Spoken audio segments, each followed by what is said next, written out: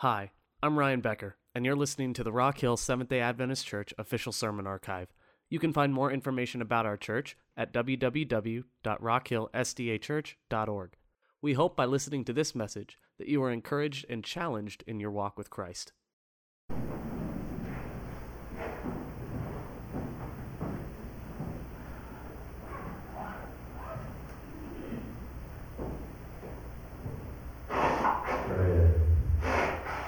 Get enough room on here for my body,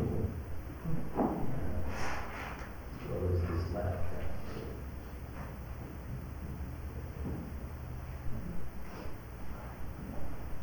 Good morning, church. Good morning. And happy Sabbath to you. Happy Sabbath. Before we start this morning, I want to take a moment to welcome our visitors. Welcome to the Rock Hill Seventh-day Adventist Church, and welcome into the house of the Lord this morning. Amen. And you are truly welcome here. And I'm hearing some feedback or something. Okay, that's better.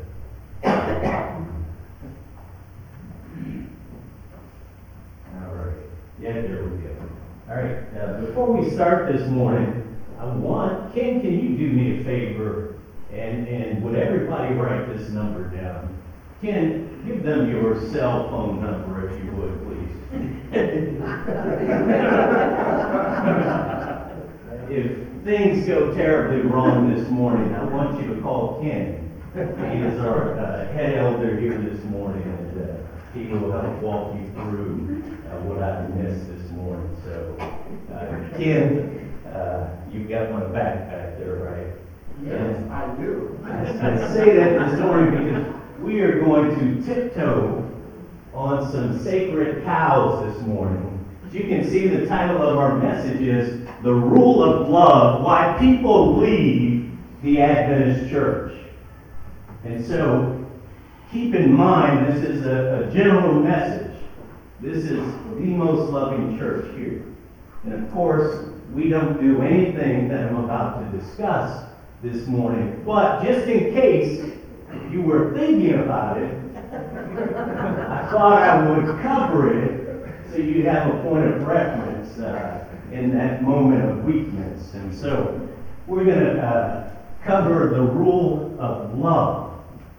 And if you don't take anything away this morning, carry with you that one phrase, the rule of love. And if you apply the rule of love to everything that you do, then you are going to be just fine in terms of your relationship, your walk, in terms of how you treat other Christians, in terms of how you welcome people into the church, if you don't remember anything other than the rule of love. So let's pray as we get into our message this morning.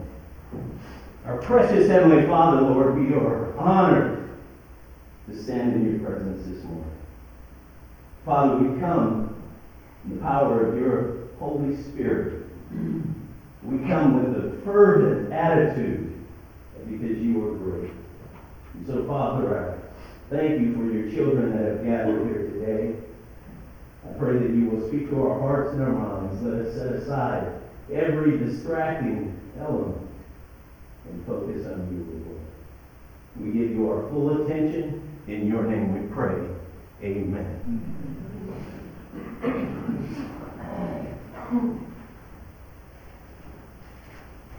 So, Adventist rules.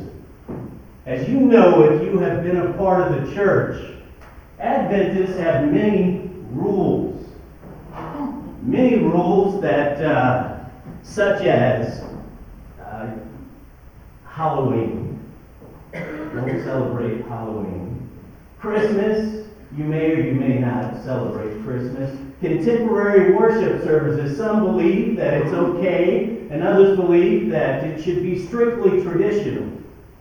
If you wear a dress, it should be at least 2.5 inches below the kneecap. Loud children in the church, unwelcome, especially crying babies. It's sinful to have recreation on the Sabbath. Do not watch television on the Sabbath. Do not go to the movies. Do not dance. Girls, do not wear pants. It is wrong and sinful to drink, to smoke, for your children to attend public schools, or for you to have a tattoo. Got ahead of myself, because the rules do not end there. It is not acceptable for your children to be vaccinated. Do not watch Harry Potter. Do not listen to rock and roll music. Do not eat meat. Men, keep your hair cut short. Girls, do not wear makeup. Church must not last longer than an hour. There is no co-ed swimming, no jewelry. Only eat the turkey bacon when no one is looking, and only drink Starbucks when you are on vacation. Did I leave anything out? I'm sure.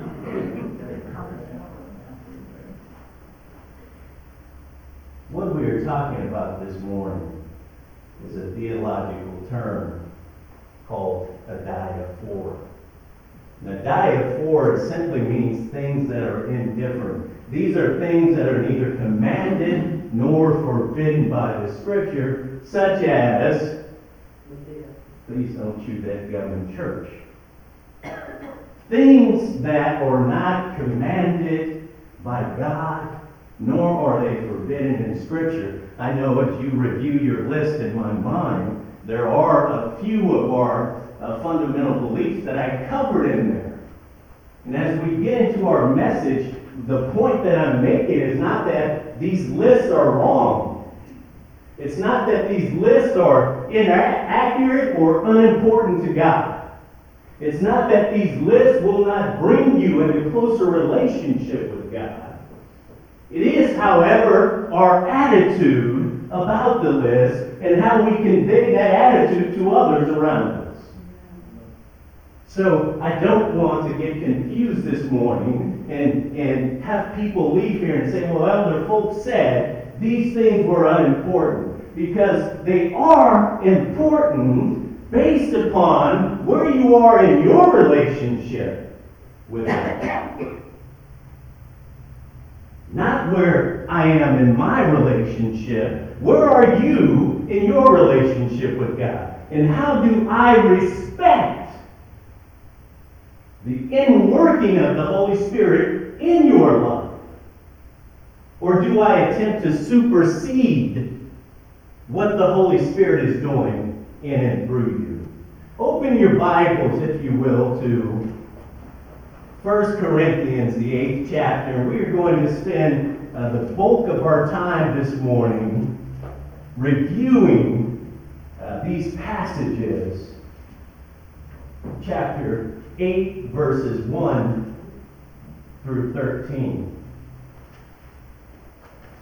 And as you are turning, the next slide says, the law of charity, it supersedes my Christian liberty and all of the rules that I want to enforce on others.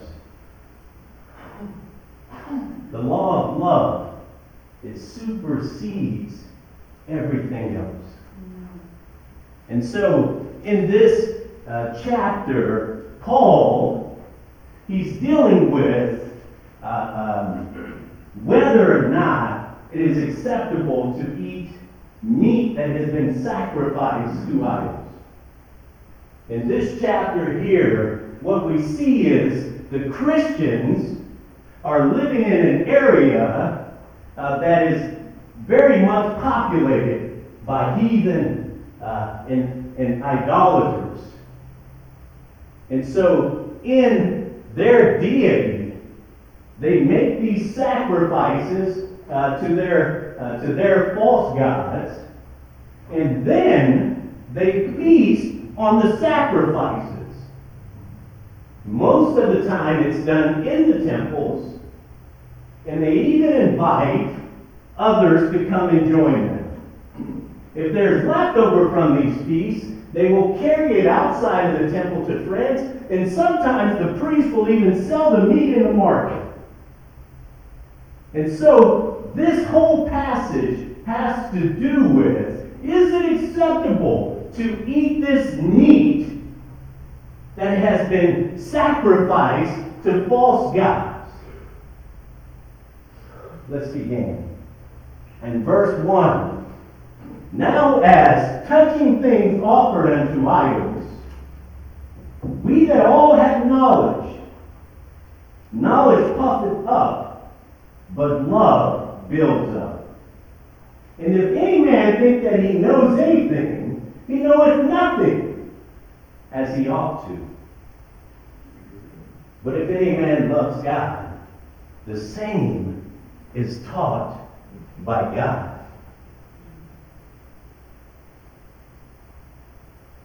What I want to focus on here in the first couple of verses of this passage, listen to the prophet. He says that there are two kinds of knowledge. There's the knowledge that a man acquires of himself, and then there's the knowledge that is taught and received by God. If a man receives knowledge of himself, he knows nothing as he ought to know. But if a man is taught by God, then he properly understands. Through Christ we can do what? All things. And apart from Christ we can do what? Not even our knowledge base is true knowledge apart and separated from God. Only when we are taught by God can we properly understand what it is that we have learned and also how to apply it. Verse 4, he says, as concerning therefore eating of those things that are offered in sacrifice unto idols.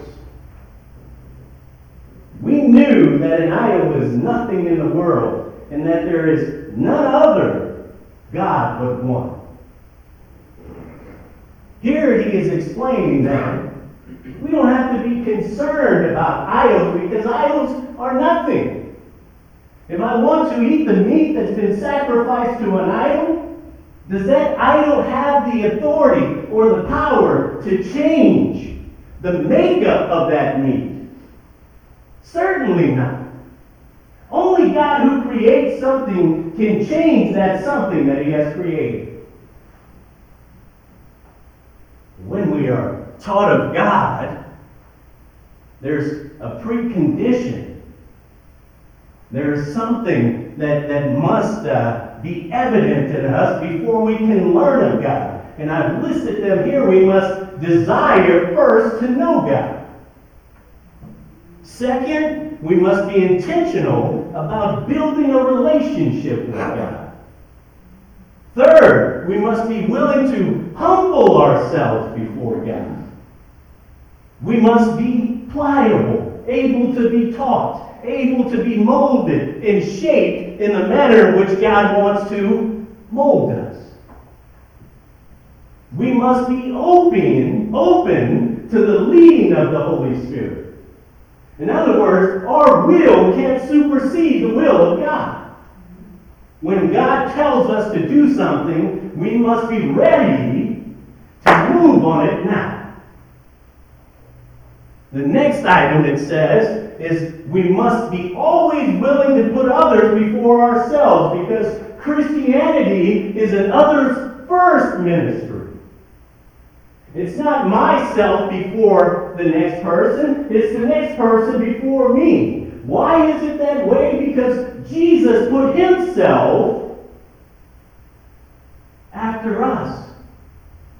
He humbled himself. He set aside all of his divinity, and he came to this earth in the form of a lowly man. And he suffered the death that you and I deserve. He put us ahead of himself. If we want to be taught of God, we must have the mind of Christ.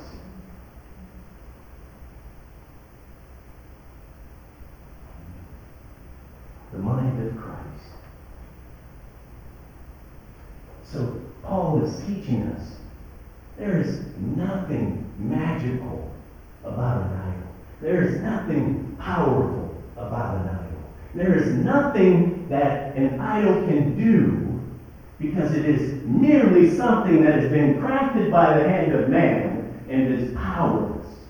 Verse 5, for though there be that are called gods, whether in heaven or in earth, as there be gods many and lords many, but to us there is but one God, the Father, of whom are all things, and we're in him, in one Lord Jesus Christ, by whom are all things, and we live by him.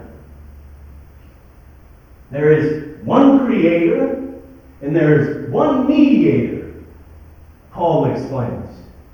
Someone turn to Revelation 14 and read for me verses 6 and 7. This is the first angel message speaking about the Creator. This is the cry that is to go to the whole world at the end of time. And it is reminding us to go back to something.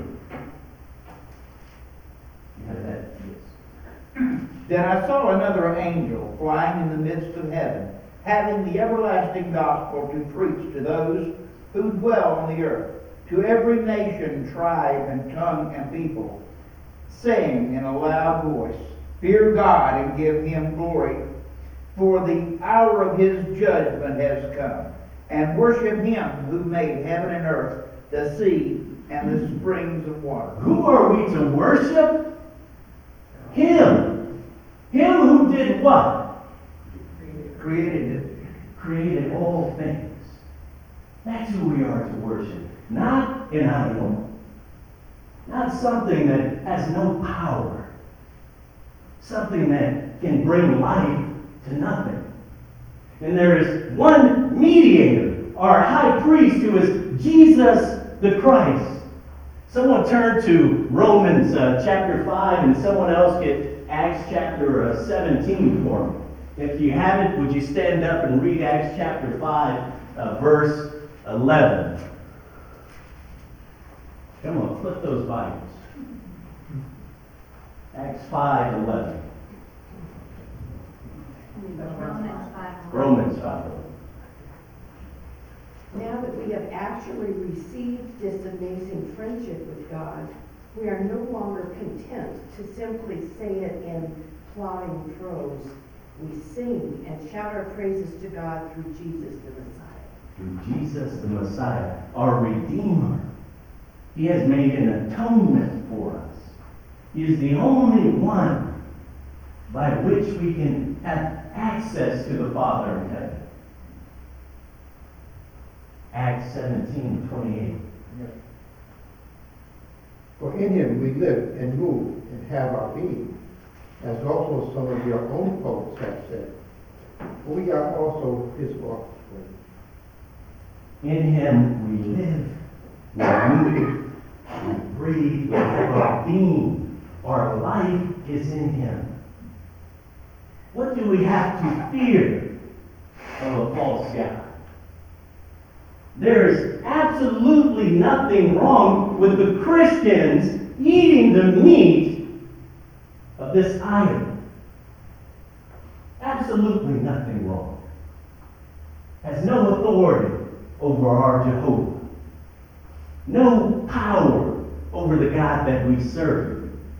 Here he continues. He says in verse 7, howbeit, there is not in every man that knowledge. You could pause right there. There is not in every man that same knowledge. I understand that there is one God creator, that there is one atonement and sacrifice in Jesus the Christ, but not every Christian is as firm as I am in my belief. Some new converts may not have fully grasped that what seems like a simple truth. He says, howbeit there is not in every man that knowledge, For some with conscience of the idol unto this hour eat it as a thing offered unto an idol, and their conscience being weak is defiled. But meat does not grant us favor unto God. For neither if we eat are we the better, neither if we eat not are we the worse. He says, look, there are some of these idolaters who have just converted to Christianity, and they don't fully understand that I am the God of the universe, that I am the creator of everything that is, of everything that was, of everything that ever shall be. They are not full in their faith. He said, but whether I eat or I don't eat, does this give me favor with God? Take heed, lest by any means this liberty, another word used there is this right. Take heed, lest your rights become a stumbling block, an offense to those who are weak. Take offense by what you say to each other about what you do on your Sabbath day, about how you feel so strongly about where their child attends school, about whether or not you should be in church with that tattoo on your sleeve, or whether your dress is long enough, or you should be ashamed about being in the house of God looking like that. Be very careful, unless your liberties become a stumbling block or an offense to the weaker Christian.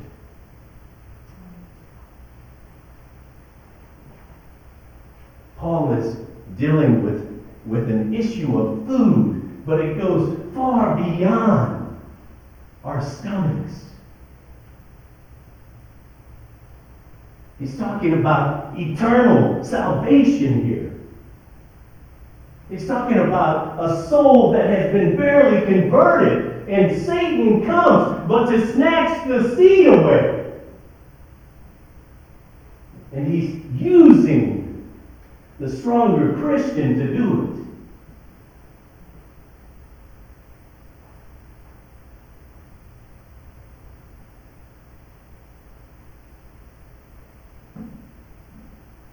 And quickly to Romans chapter 14.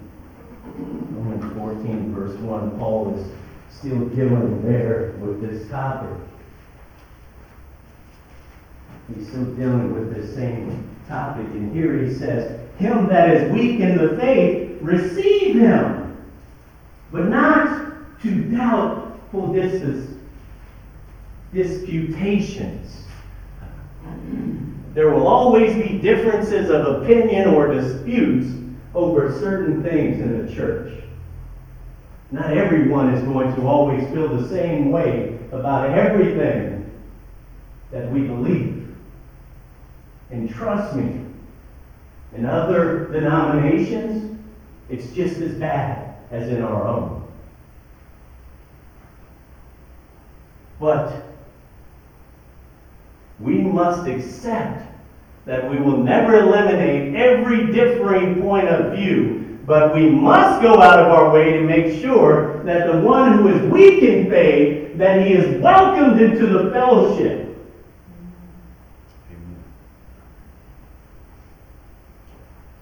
Verse 3. He doesn't just let the weaker one off. This passage, chapter 14, verse 3 says, let not him that eateth despise him that eats not, and let not him which eats not judge him that does eat, for God has received them both. So this is that reciprocal teaching that God always does. I don't care how you interact with another person. I don't care how you teach someone else, how you love someone else. There's always a reciprocal effect. If I love you, I'm going to feel loved in return, because I reap what I sow. If I'm bitter and angry with you, I'm going to get an equal or stronger reaction. Here he says, the one who eats, you don't do what? Despise. The one who doesn't eat. That guy is an idiot. Doesn't he know there's no power in this meat? God, how can he be so stupid? Why doesn't he study his Bible more? Do I have to teach him everything? Or does Paul say of the other one? And the one who abstains, he is not to pass judgment. Man, I can't believe Brother Pat is in the temple eating that food. I thought he was a holy man. What he is an unholy, filthy man. You see both sides of it? I must admit, I have been guilty of being on both sides of the scales in my walk with Christ. I've been the one to pass judgment, and I've been the one who has been so prideful. But here, Paul, he's teaching us. Do not, the Greek word here literally translated as judgmentalism. Do not be a judge of your brother or sister. Refuse to judge someone. Does that mean if there's a brother or sister who is erring in the doctrine, that we're not to come to them in love and to sit down and to study with them and to pray with them and to make sure that we have a right standing, understanding of this glorious gospel? Yes, in love, with the heart of Christ. Not judgmental. Not full of pride.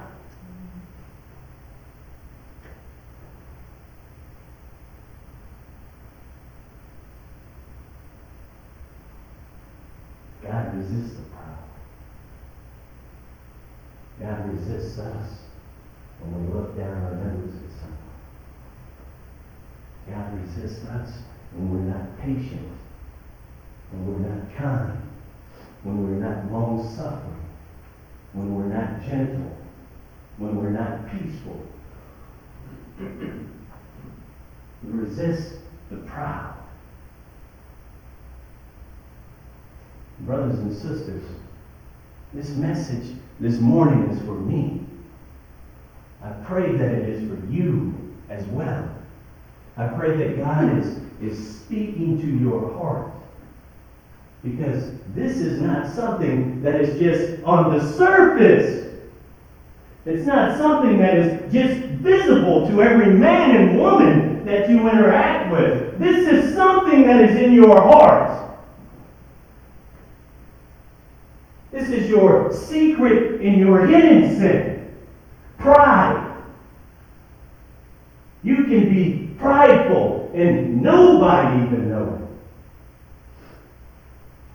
You can be the model, pew-sitting Christian in church, and on the ride home, rip apart every member that was present today.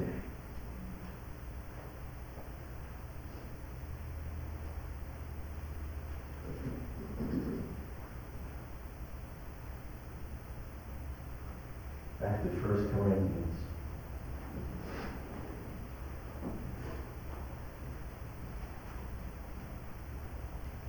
how do we commit sin against Christ? Verse 10.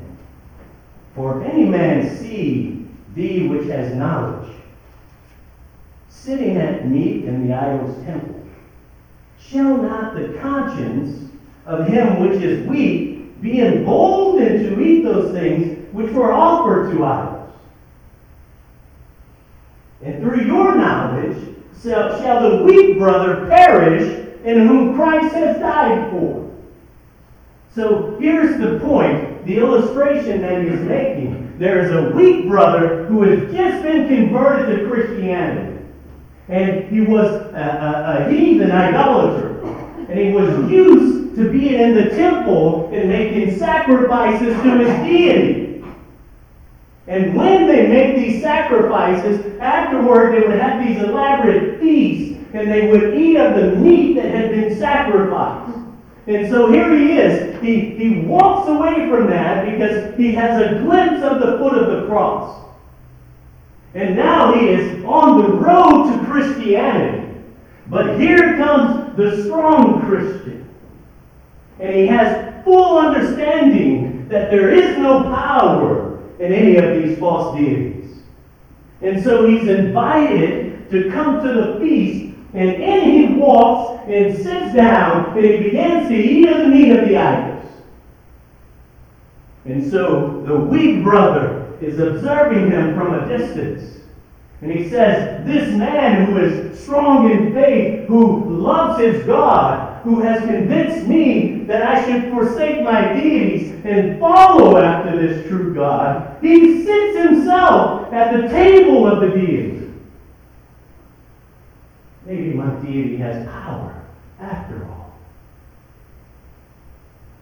Maybe I should not have walked away from my own deity. Maybe there is more there than what I imagined. And so, because his conscience is weak, his conscience is waffling, he is going back and forth in his own mind because he is unstable in his ways yet. He decides to follow that stronger Christian.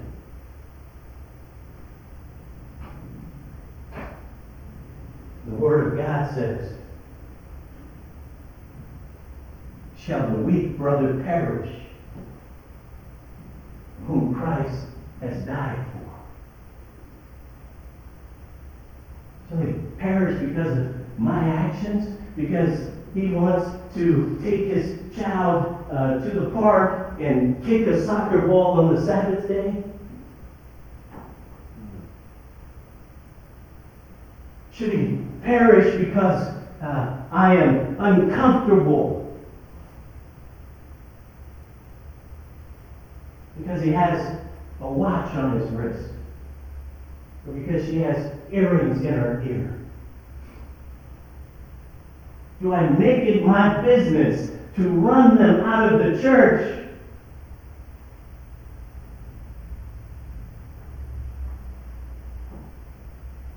Verse 12, but when you sin so against the brethren, you wound their conscience, and you sin against Christ.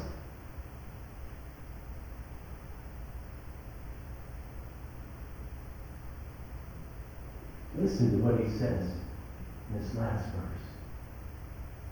Wherefore, if meat makes my brother to stumble, I will eat no flesh while the world standeth, lest I make my brother to stumble.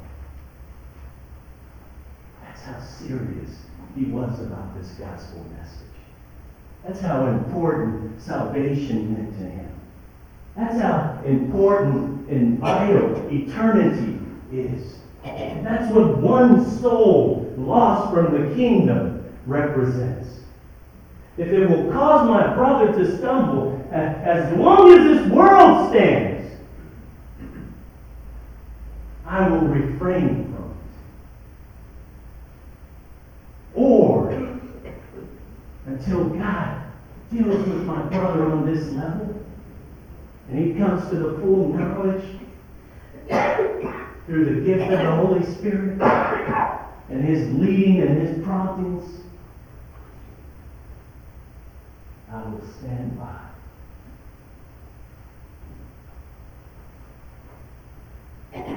Why are people leaving the church?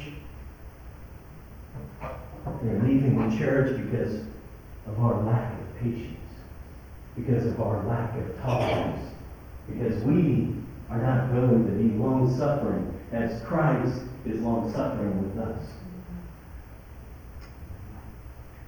The rule of love. We will follow the rule of love if we will lead them to the foot of the cross, then Jesus will do the rest. Stand with me this morning.